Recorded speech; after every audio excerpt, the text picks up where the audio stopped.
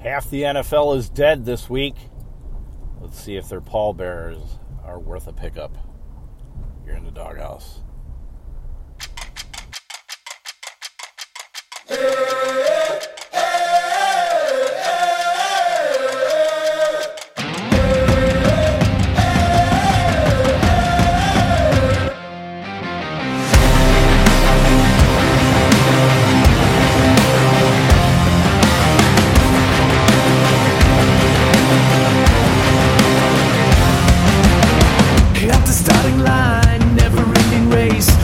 Inside is a commonplace.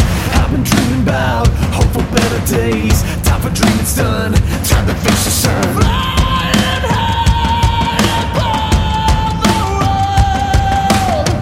It's a new life. It's a new mind, and I will never. The time is now. I can't contain myself. I've never felt so alive. The time is now. I'm past the breaking point. I set my soul on fire.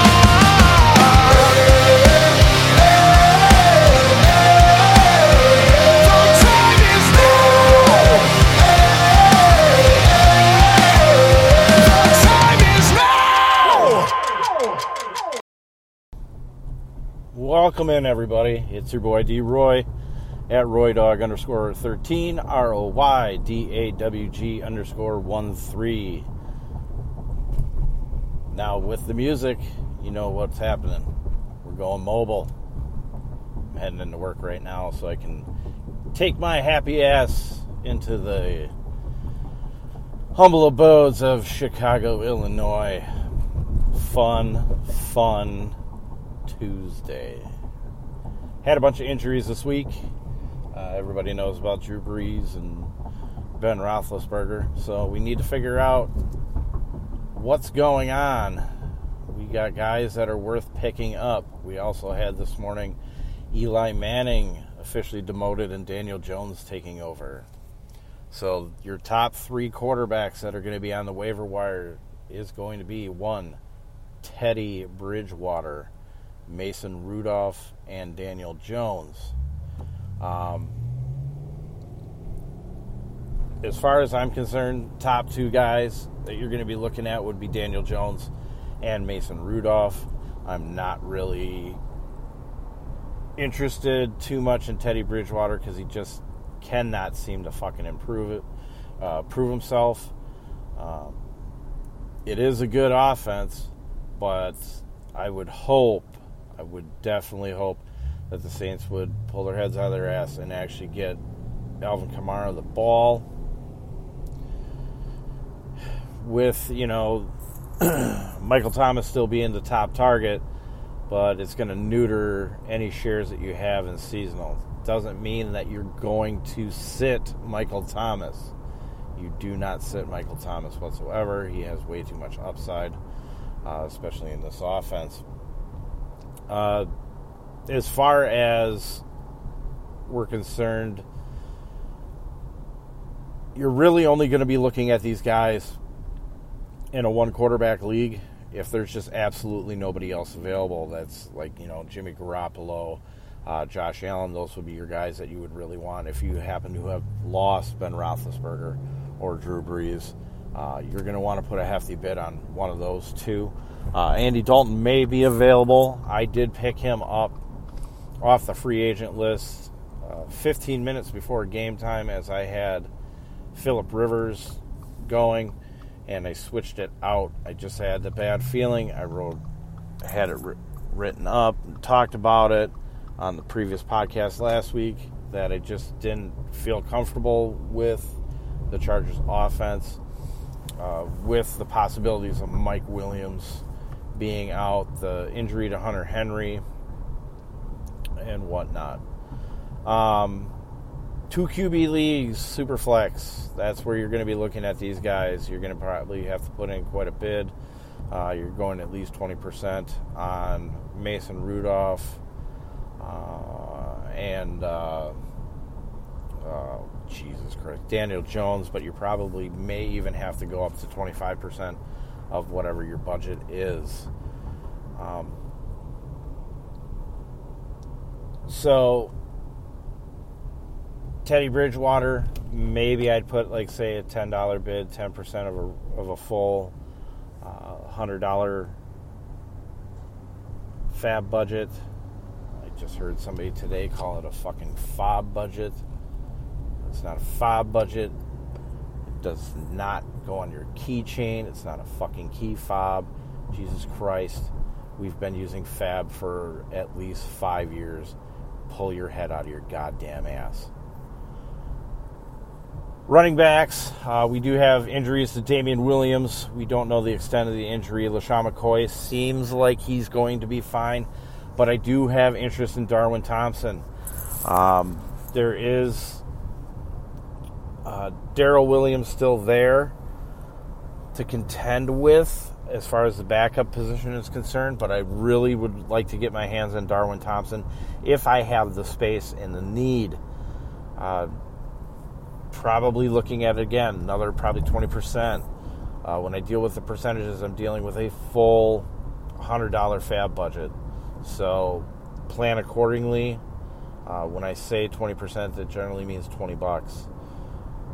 We all know the rules. You're going to pay an extra $1 or $2 above that percentage just to make sure that you have a better chance at getting him in case somebody is pulling their information from another site or somebody else, who deals with fantasy football as a whole. Other guys to look at, I'm not looking at Jeff Wilson. Just don't see him really keeping up with Matt Breida or Raheem Mostert. Now, Mostert is a guy that I would have some interest in. I'd like to get him under 15% if I can. Take a look around your leagues and just see how the running back situation is, though, because you probably have to pay a little bit higher. San Francisco is committed to running this football, and they are going to use at least 2 guys. So I would pay for him, but understand that they do have a bye week coming up in week 4. So that's going to hinder him. You'll also at some point have Tevin Coleman coming back. The initial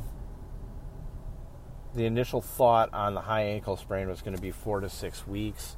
Now you have to also include the bye week in there. So he's going to have 2 weeks up through the bye week 3 weeks of rest going into week 5. So it is quite a possibility that he's going to be back by week 6. So you really need to determine whether or not it's going to be worth putting a lot of money on Mostert or not. If you're a Tevin Coleman owner and you don't have Matt Breida, I would probably go ahead and take the stab on Mostert if you hadn't already taken the stab on, say, a guy like Malcolm Brown for the LA Rams, which I did last week. So I'm probably going to stay off of Mostert for the most part. I know there's somebody else that I'm missing. James Conner sounds like he's going to be fine for this week. You may want to take a look, if you are a James Conner owner, in getting either Jalen Samuels or Benny Snell. Jalen Samuels is looking for right now to be the primary backup, although, in my opinion, Benny Snell is probably the better running back as a whole, especially on early downs versus Jalen Samuel. But if you want a guy that's going to have pass-catching options, I would expect that the Steelers will have to play a little bit more from behind than what they're usually accustomed to. Now, I know they had been getting beat and playing from behind most of the season, but I expect that defense to get a little bit better as the time goes on. They've kind of gotten hosed a little bit, especially in this last game against the Seattle Seahawks. Chris Carson. I'm not scared of him losing his job. He has had the fumbling issue. He needs to get it corrected. But I'm not panicking. But if I am the Chris Carson owner and Rashad Penny is out and available, I want to have him just in case. If anything, you're running a block from anybody else. Just in case something does happen to Chris Carson, we'd like to have our handcuffs no matter what.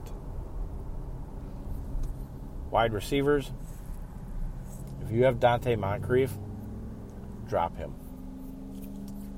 The guy we want now is James Washington. He went to school with Mason Rudolph. They have a connection. He did succeed in the preseason with Rudolph at quarterback. So it's definitely worth a bid. You're probably not going to have to put more than 10% out there because he's not going to be wildly sought after.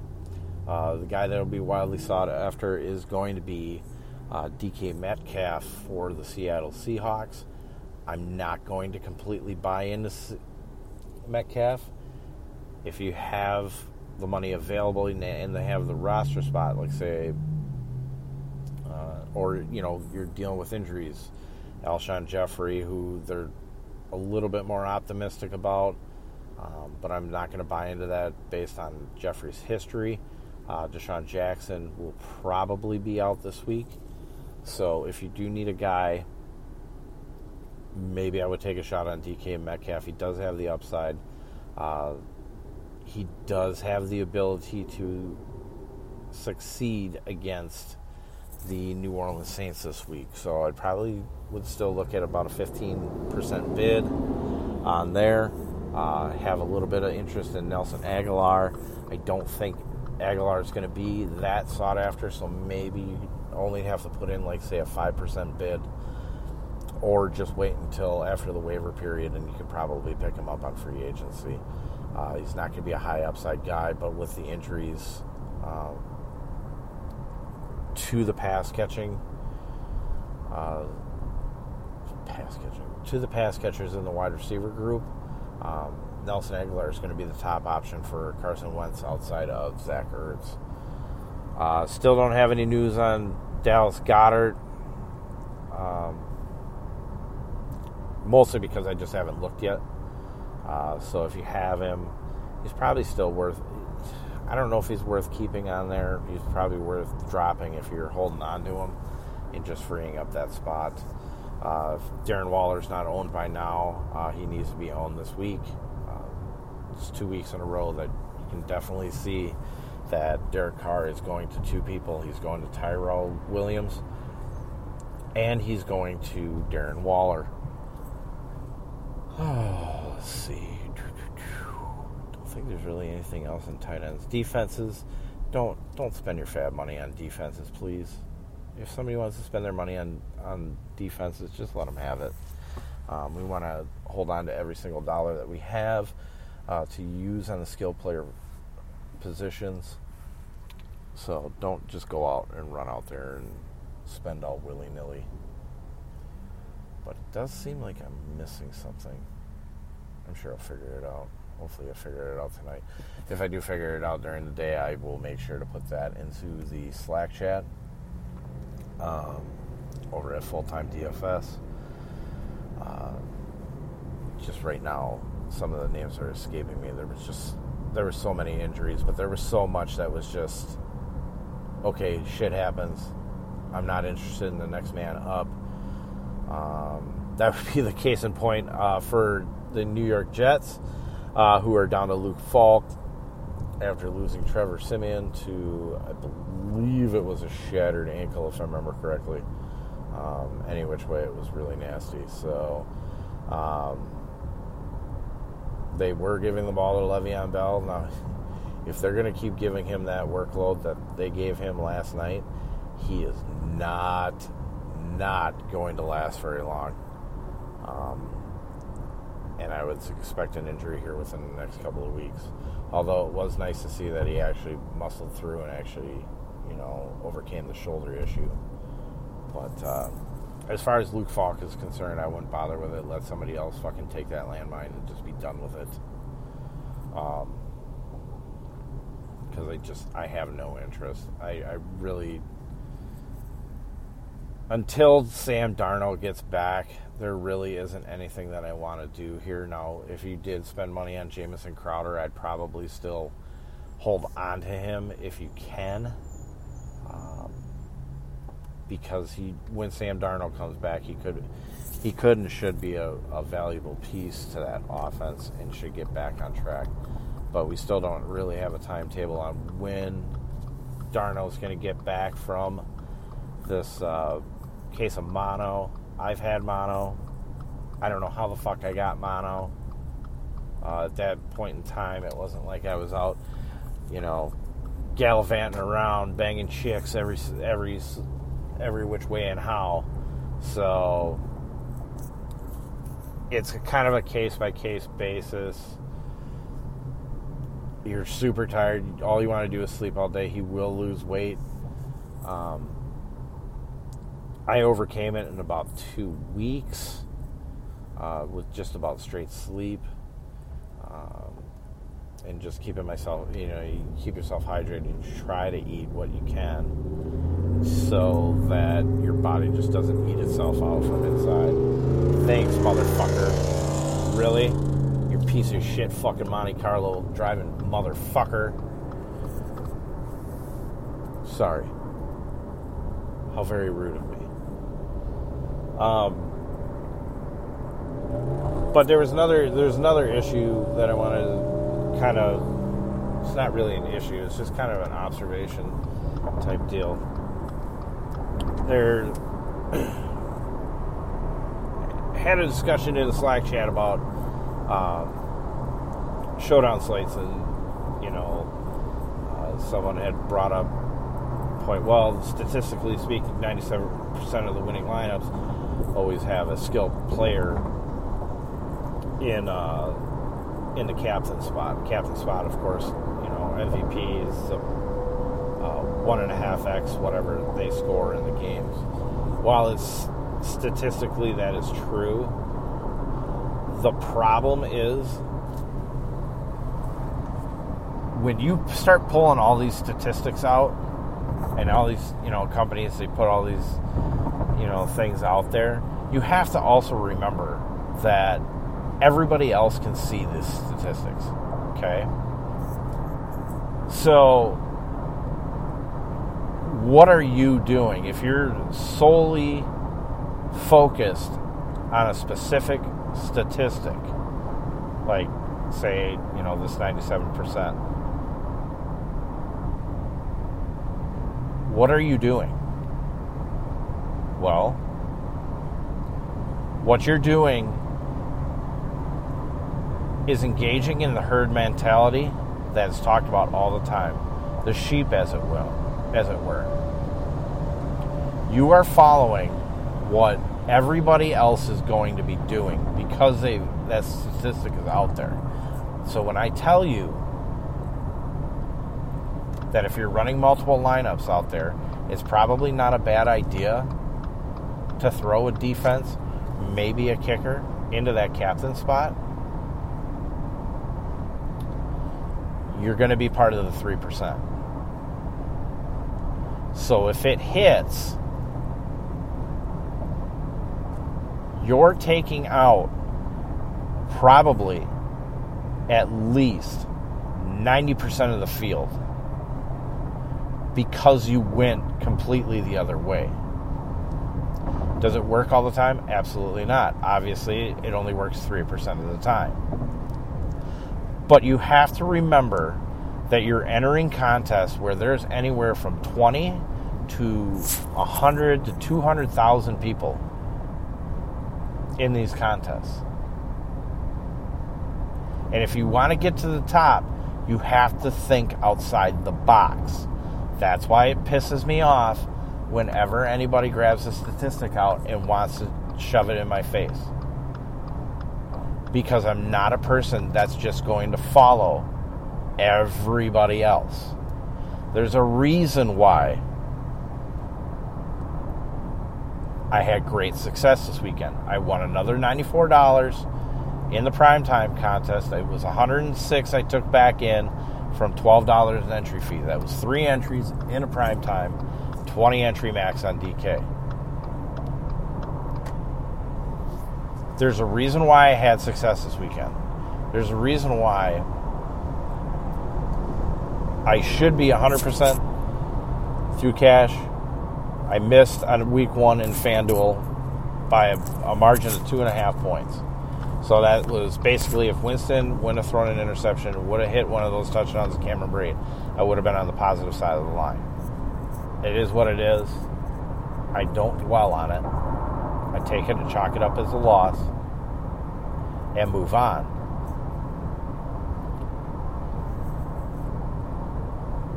There's a reason why I won.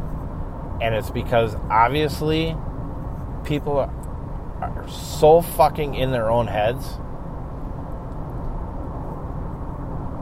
that they just didn't go, look, Miami's fucking terrible. They have Ryan Fitzpatrick or Josh Rosen at quarterback, whoever's playing. 2 quarterbacks that are known for turnovers.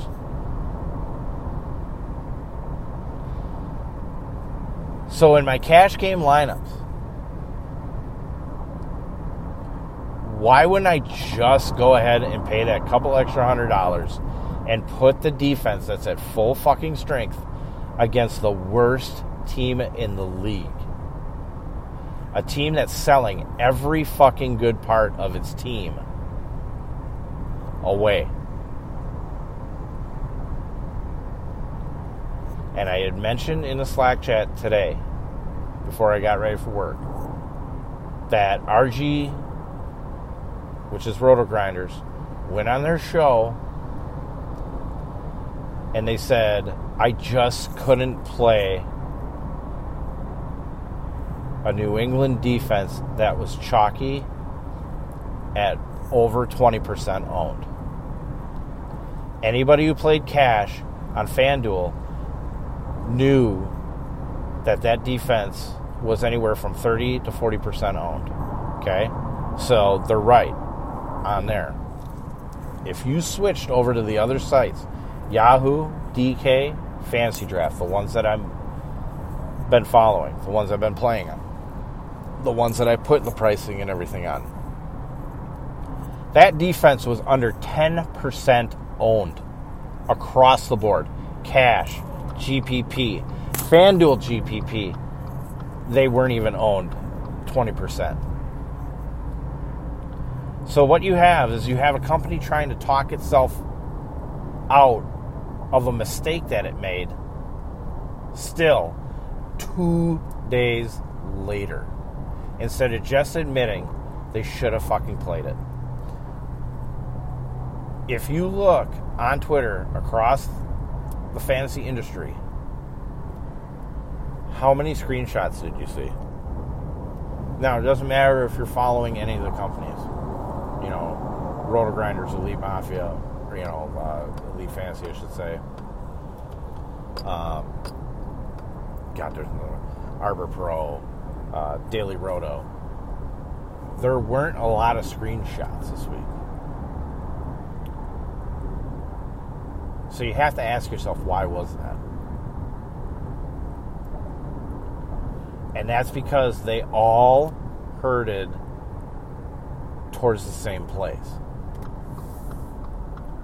They all followed each other right down that fucking sinkhole that we've been trying to avoid. I know for a fact a couple of these companies had put Ben Roethlisberger in cash. Yes, I had Ben Roethlisberger in my write-up. Yes, I had Juju Smith-Schuster, Dante Moncrief, Vance McDonald, which Vance McDonald hit, by the way. But I had it in GPP because I just couldn't trust Ben Roethlisberger in cash. Every time he comes up as being one of the most popular plays of the week, he's let everybody down. I've said now with Jameis Winston, I don't give a fuck what the matchup is. I'm not going to use him. in cash anymore. He may be available in GPP, but do not use him in cash. He's done. Last week was the last straw, and that dates back for the last couple of years. It's quite possible that I still use receiving options from those teams. Well, Ben Roethlisberger's gone, so we don't need to worry about that. But I have a feeling that guys like Mason Rudolph, and now RG shows saying with Taylor Heineke being at 4K that he's well in play, so that you can pay up for other options. Okay? I don't know if I'd say it out loud. I'd say for now, GPP option, sure, maybe. But what is Taylor Heineke's upside?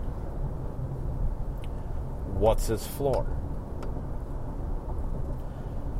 Carolina goes to Arizona, which we know can be run on, can be passed on.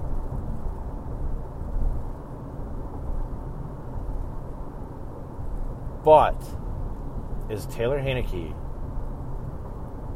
just another landmine that all the sheep are going to hurt themselves to? We need to pay attention to this shit. You need to listen on the radio. You need to question what these guys are saying on the radio. I can pick up bullshit from a mile away because I've been listening to these same people for the last several years. There's a reason why I decided to do this podcast. It's not the greatest podcast in the world. It's not produced all that well because I'm the one producing it. So I have to do everything myself, right? But the reason for the podcast is so you can listen to my voice, so you can listen for inflections, anything that I am saying when I'm talking about players, and you need to pick out whether or not I'm really on them or not. And that's why we do the first run through. Last week, I dropped the ball. I should have put on a podcast on Sunday morning. I should have went ahead and did that, but I felt I could go into the chat, we could talk about stuff, and it'd be fine. That was my mistake. That won't happen again. We'll have the final run-through of the write-up so you can hear the sound of my voice. Because you'll know how confident I am in Josh Allen. You'll know how confident I was in New England versus Baltimore. I did still think Baltimore was going to have a chance. But if anybody was in that chat Sunday morning and they saw the question, Ravens or New England, I did say I'm starting to get a little uncomfortable because of the secondary injuries for the Baltimore Ravens. So if it was me, I would just go ahead and use New England, a healthy defense against a terrible team with Ryan Fitzpatrick at the helm.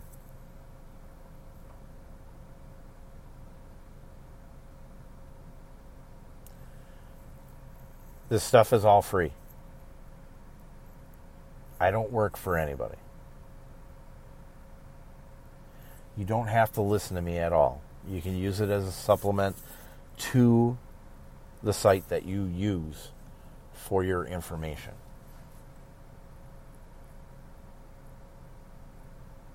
I love that people have questions or try to run through it and post it in the chat.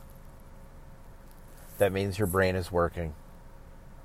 That means you're trying to think whether or not you need to step outside the box or not.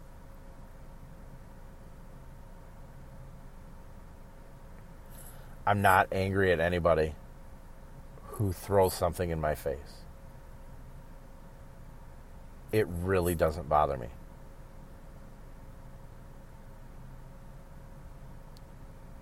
Am I an asshole when I say fake fucking news? Hell yeah. But that's because I stand behind what I say. I stand behind what I do. I stand behind the growth of the product that I'm putting out.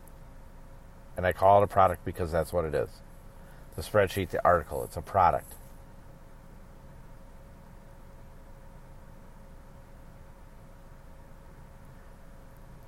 Next week, we should get full DVOA data for this season. This week, the spreadsheet is still, not at 100%. We'll have updated DVP data, defense versus position points. We'll have that for this year. That's what we're going to look at. We're going to start looking to see if there's trends. Follow the tracker bar that's underneath each spot for DVP.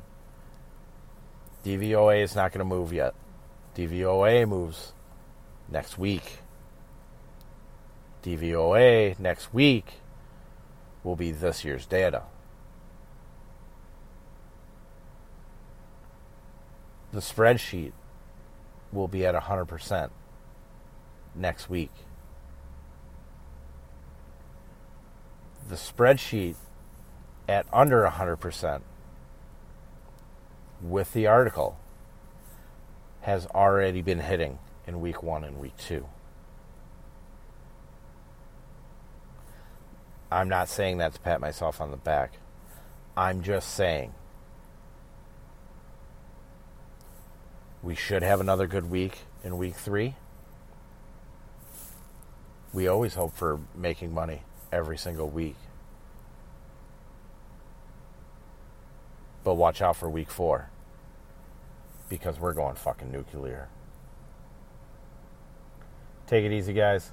I'm going to get into work. You guys have yourselves a good rest of your day.